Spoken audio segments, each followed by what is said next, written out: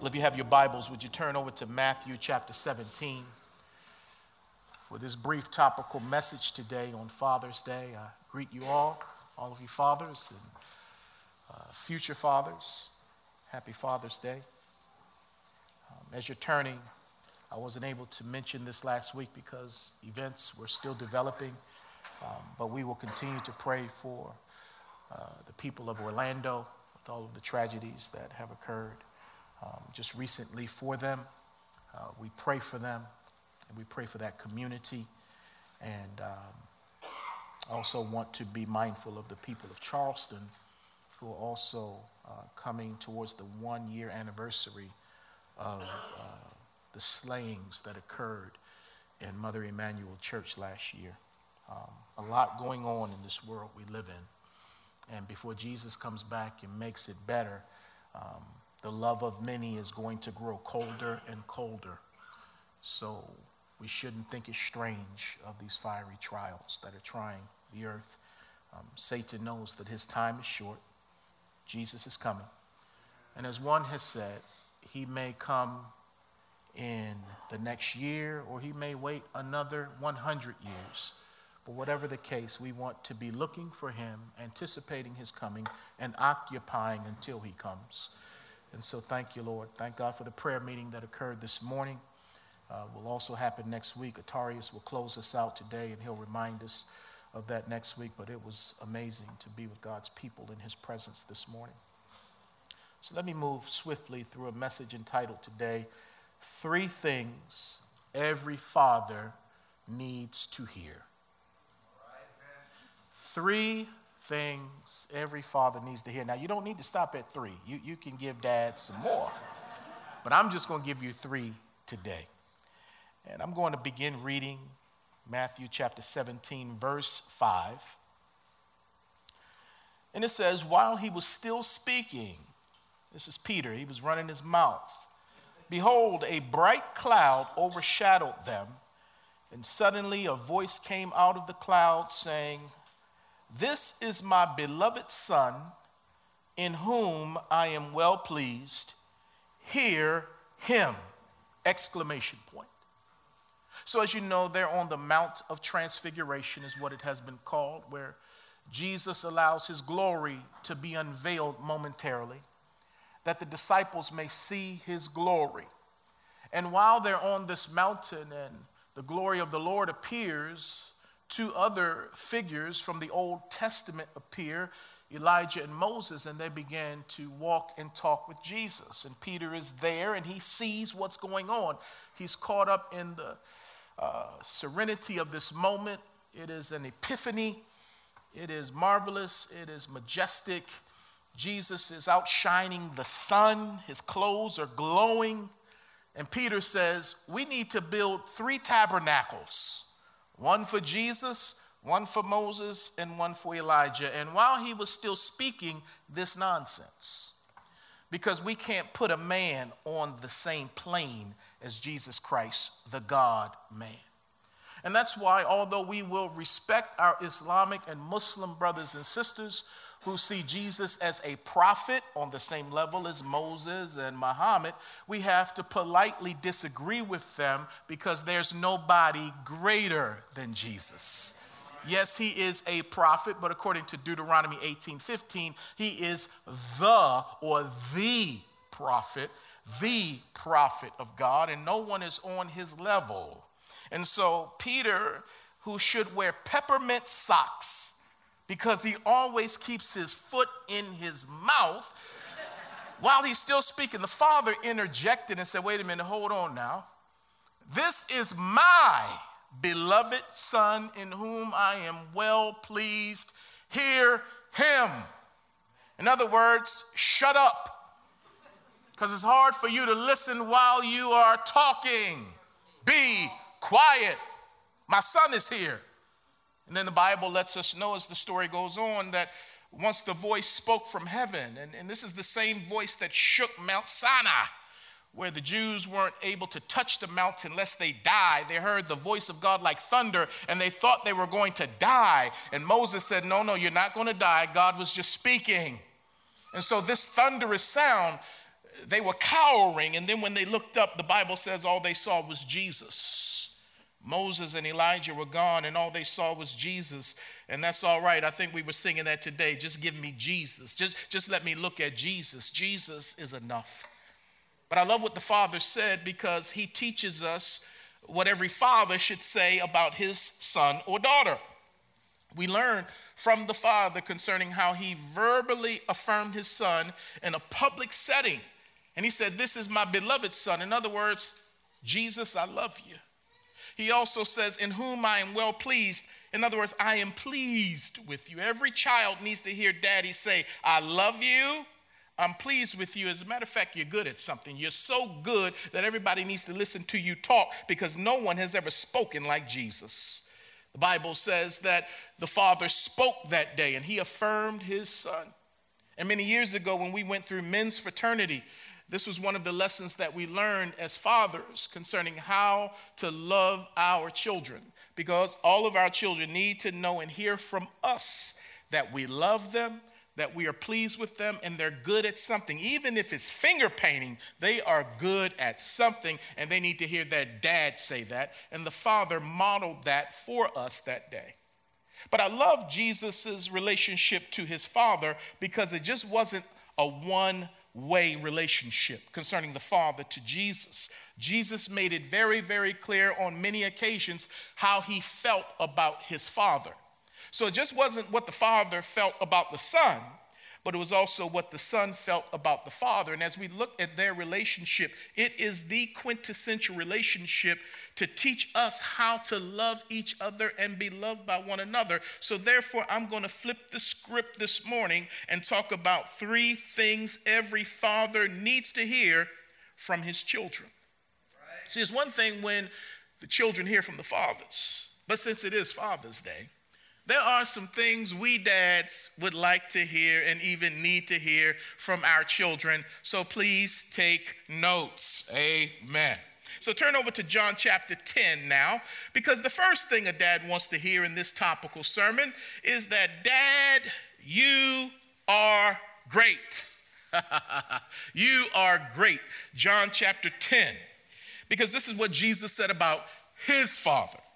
In verse 29, John 10:29, Jesus said, "My Father who has given them to me," speaking of the sheep. He's just talked about being the good shepherd. He lays down his life for the sheep, and the Father's going to give him these sheep. And Jesus says, "My Father who has given them to me is greater than all, and no one is able to snatch them out of my Father's hand." So he's talking about the security of the sheep, that they're safe because we are in the hand of God. And because we're in the hand of God, no one can snatch us out. And when he's talking in this context, he's talking about every liar, every thief, every murderer, every destroyer, every wolf, every hireling, every enemy. No one can snatch us from the Father's hand. So therefore, we're in a secure place, because it always depends on whose hand you're in. Now, if I had a golf club in my hand, that thing would be a lethal weapon. But if you put that in the hand of a PGA Tour person, a man or a woman, that thing becomes an instrument by which you can win some green jackets and stuff, because it all depends on whose hand this thing is in. If you put a basketball in my hand, I might be able to make a couple of shots. But if you put that ball in the hands of let's say, that play tonight, it all depends on whose hand that ball is in. And because I'm in God's hands, I'm not in my own hands. The Bible says in Psalm 31, that my times are in his hands. So Jesus is saying how great his Father is, and he's trying to encourage the sheep that because you're in his hand, the hand that matters, no one can snatch you. So this is an argument for eternal security for the Christian. Because if no one can snatch me out of his hand, Romans 8, nothing can separate me from his love. And then Paul gives a whole list. Why do we think that we can jump out of that hand on our own when we didn't jump in that hand on our own?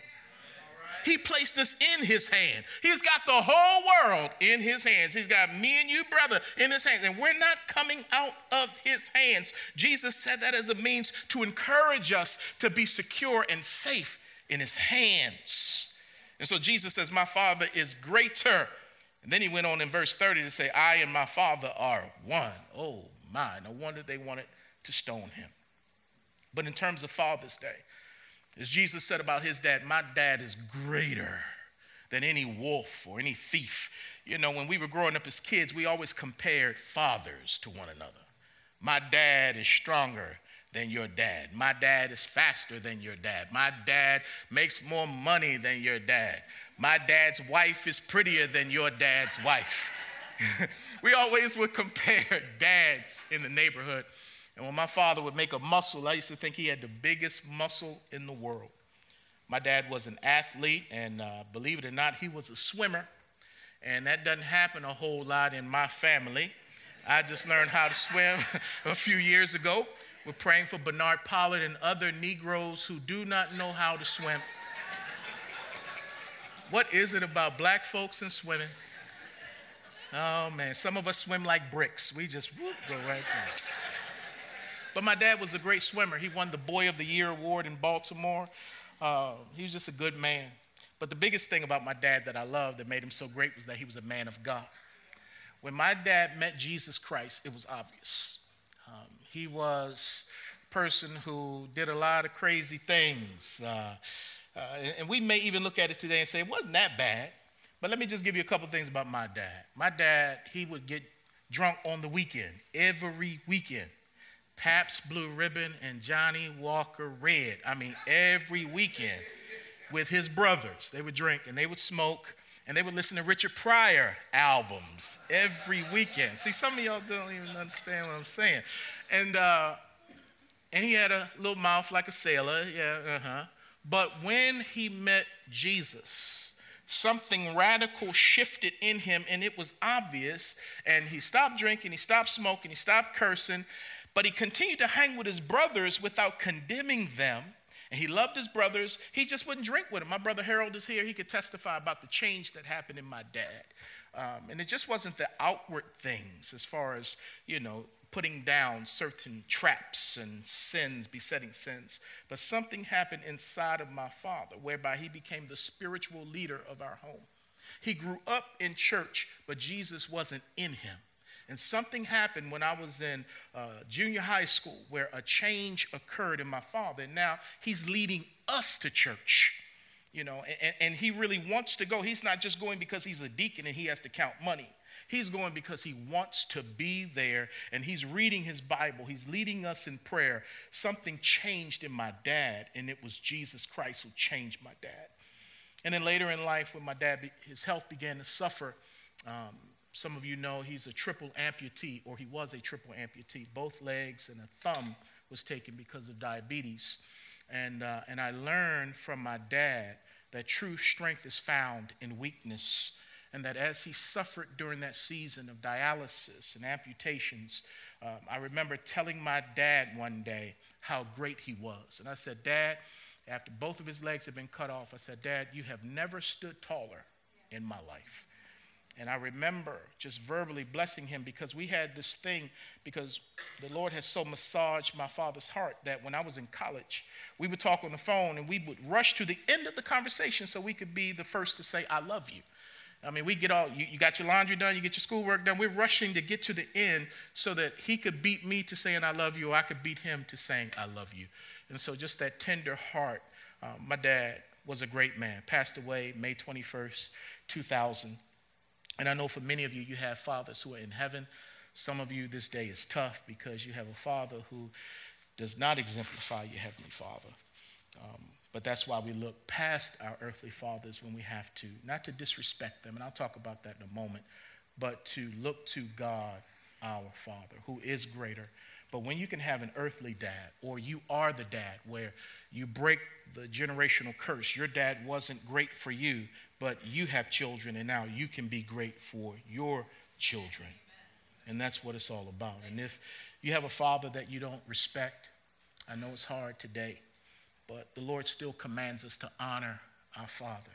and our mother. I know it's hard, but this is why we can at least say, Lord, I have trouble with the person, but I'm going to respect the position because this is the dad you gave me. I didn't have a choice. You chose this man for me.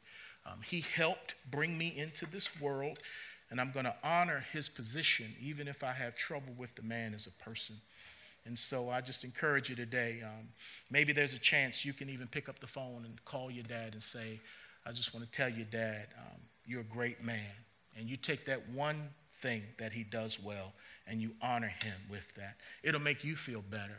It'll make you feel better. I know it's tough. A lot of us have father wounds, but some of us also have great dads. And don't think that I've already told him he doesn't need to hear it. No, we need to hear it. We need to hear it. Secondly, not only should we tell our dads that they're great, we should tell them that you work hard, Dad. You work hard. Go over to John chapter 5.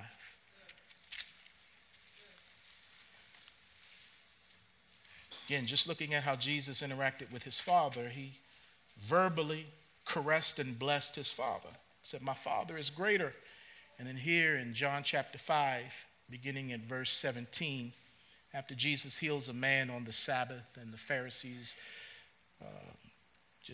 it irritates them, and now they want to kill Jesus.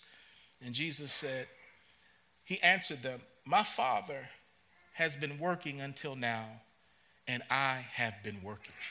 Now, theologically, he's equating himself to God the Father, which the Jews in that time understood that he, being a mere man, was making himself to be equal to God by talking about God in such familiarity, because Jews did not call God their father like that. And then to say that he's working and so am I, they understood Jesus to be exalting himself to the plane of God the Father. And so later they're going to pick up stones to try to stone him, because no mere man is to make a claim like that, to speak of God in such familiar terms and to say that what God is doing, I am doing. But once again, we know that Jesus is the Son of God.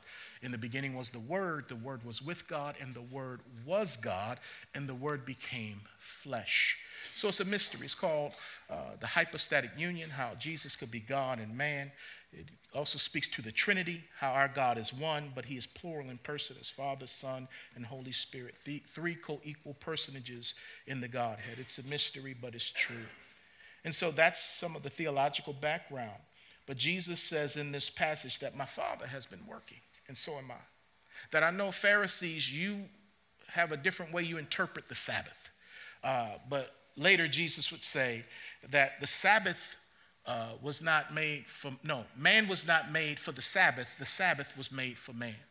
That God gave man the Sabbath to rest, but it was not a thing where you couldn't move or do anything. And Jesus would call out the hypocrisy of the Pharisees, because they would rescue an animal in a ditch, or they would circumcise a person on the Sabbath. But here Jesus comes and he heals a crippled man on the Sabbath, and everybody's all up in arms. And Jesus wants to let them know that my Father works every day. He doesn't take any days off, and we need to be happy about that. My Father is working on every day, including the Sabbath, and so am I. Just because you misinterpret the law doesn't mean that I'm going to stop being who I am, and God is not going to stop being who he is. He's working every day. As a matter of fact, he has a way of not only working every day, but he has a way of working everything for good for those who love him and for those who are called according to his purpose. So I'm so glad that the Father is working. And Jesus said, my Father is working. You see, God created man to work. We're made in his image. Man is supposed to work. Work got cursed, but work is not a curse. Oh, let me say that one more time. It went right over your head. Because when God created the world and created man on the last day, and ladies, listen to this if you're single. All the singles ladies, I need you to listen to this now. Before Adam got a wife, he had a job. I'm telling you, before she came on the scene, he had work. He had to work in the garden and name the animals. But it just doesn't stop there, because some of you will try to get a guy who got a job and he could pay bills. It doesn't stop there. Adam got the word of God before he got a wife, because God gave him the commands about what to do and what not to do in the garden as it pertains to that tree of life. He gave him the command. He was to give that command to his wife as the spiritual leader of his home. I know that sounds archaic. I know that sounds like Fred Flintstone, something from the Stone Age, but it's biblical, and that's the way the family is supposed to work, that the husband is to be the head of his wife, servant leader covering his wife. Both are priests, both are equal before God, but they have different roles in the home, and Adam was created first to establish order in the home, then Eve came. So before Eve came, brother had work, he had the word, and he had a walk with God. He didn't get to walk with God so he could walk with the woman. He walked with God. Then he got the wife. And he still messed up. But I'm trying to tell y'all, we all need grace. Order is good. But he had a job. And then once they fell into sin, the Bible says that now he was going to work from the ground. The ground was going to be harder because creation got cursed. And he was going to sweat his brow to get the fruit of the labor. And so work, yeah. A man created in the image of God who works, a man is supposed to work. And if you don't have a job right now, looking for a job is your job until you get a job. Can the wall say amen? I got one over there. And I thank God for women who, although their man may not have a job because he's looking for a job, or there's some extenuating circumstances keeping him from working, she's not putting him down. Because yes, a man is supposed to work, but his identity is not found in his work. His identity is found in God. And as men, we have to keep working on that to realize, man, my identity is not in what I do, it's in who I am. And because of who I am, he's given me something to do. And so, but thank God for our ladies who encourage our men. Amen, amen. It's not easy out here. My father had 2 jobs. And no, he was not Jamaican. He had 2 jobs. He worked for the government and Paul Revere. He was a real estate agent. And he had a real estate office. And he gave me my first job at his real estate office, which was to be the janitor and the leaf raker. So, and I don't recall getting paid. When you work for your dad, he don't pay you. He's like, boy, that food I put on your table, boy, that's what you'll pay right there, boy. And so he had 2 jobs, but he always showed me how to work. My dad was a worker. He was not a lazy man. And the Bible talks a whole lot about lazy men. You can't depend on them like a foot that's out of joint. When your ankle's messed up, you can't stand on it. And so the Bible encourages men not to be lazy. All of us as God's people, but especially men, don't be lazy. I would see my dad sweat every Saturday, because Saturday in the home was work day in the home. You'd clean the house, you cut the grass, you'd make minor repairs. I see Chauncey smiling because I think you understand what I'm talking about. And when we would do that stuff on every Saturday, we would play Motown music, and then when my dad got saved, he'd play Andre Crouch. And so we, every Saturday, we're working. And my father would sweat doing the smallest things. He was like the dude in the OJs. Like that one dude in the OJs, Levert, as soon as he grabbed the mic, he started sweating. My dad would start sweating. I just remember watching him when he was using a screwdriver, or he's up under the car, whatever he's doing. And while he's doing that, he's teaching me things. He's teaching me how to cut the grass, even though my mother didn't want me to cut the grass because she thought I was going to cut my foot off. And so my father was like, no, let that boy cut the grass. He'll be all right. And so my daddy worked. As men, we do our best not to look for praise. We just do our job. We do our job. But we learn from our wives that every now and then it's not bad to get praise.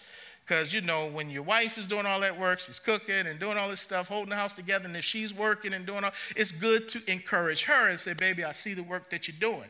And so when she glows as a result of praise, we like it to be reciprocated back to us to say, honey, I see that hard work that you're doing. We're not going to take it for granted. So why don't you try to tell your father or your husband that you appreciate how hard he works? Can somebody say amen? Our men work hard. They work hard for the money. They work hard. But then thirdly and finally, why don't we use this Father's Day to tell our fathers that you are worth imitating? Look at verse 19. Then Jesus answered and said to them, I'm in John chapter 5. Most assuredly, I say to you, the Son can do nothing of himself, but what he sees the Father do. For whatever he does, the Son also does in like manner. So Jesus, the Bible says, was in the bosom of the Father. He has declared him and made him known. No one has seen the Father, but if you've seen the Son, it's like seeing the Father because he's the exact representation of God's glory and being. He's a chip off the old block, if you will. And so Jesus is saying, the way that I speak, I learned from my Father.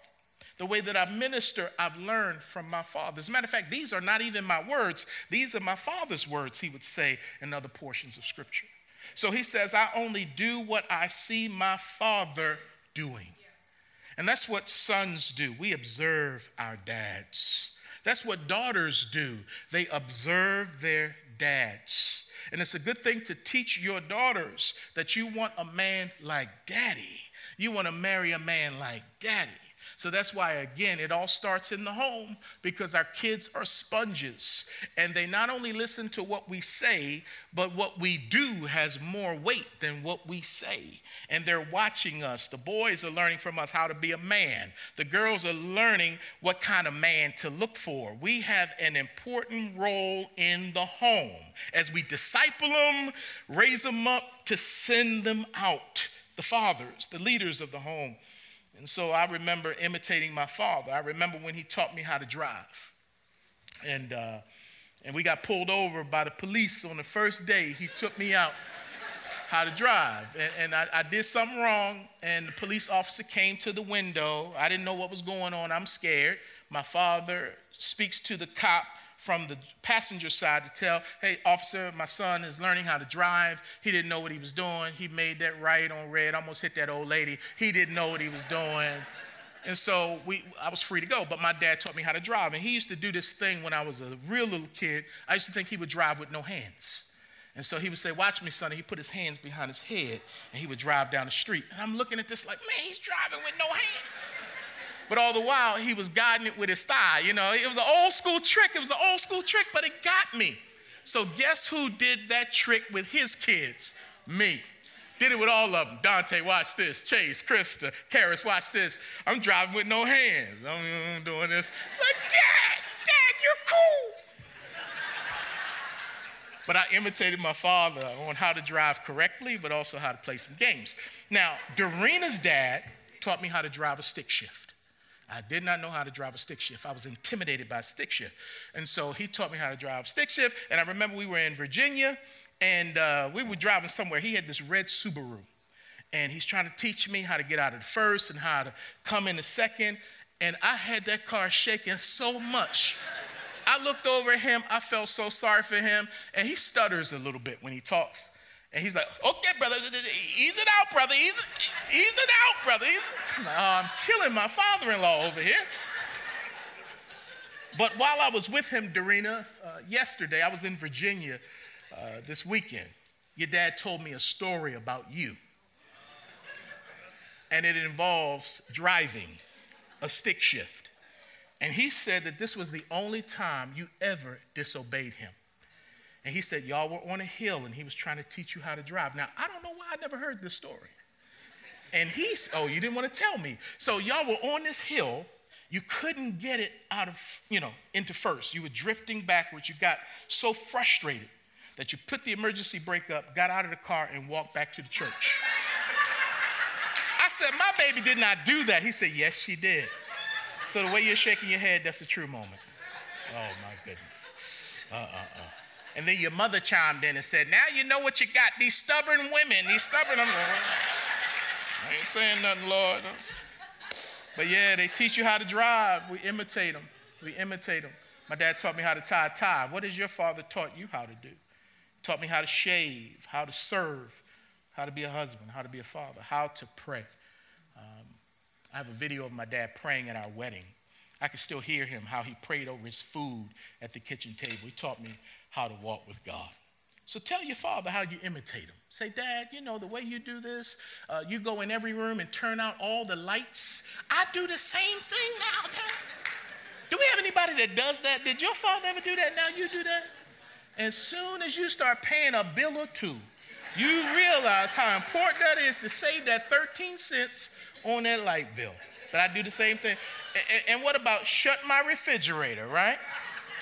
Don't be going in and out of the house because you didn't get the air conditioning to try to do the whole neighborhood. All that stuff I say to my kids now. I imitate my daddy. But above all, I hope I can imitate my kids in terms of how my dad was a humble servant leader and that I can continue to do that. My God. It's a strong tower. In conclusion, take some time, not only today, but on a regular basis, to tell your father, to tell your grandfather, to tell your stepfather or your spiritual father, and above all, your heavenly Father. You are great, you work hard, and you are worth imitating. Can you do that?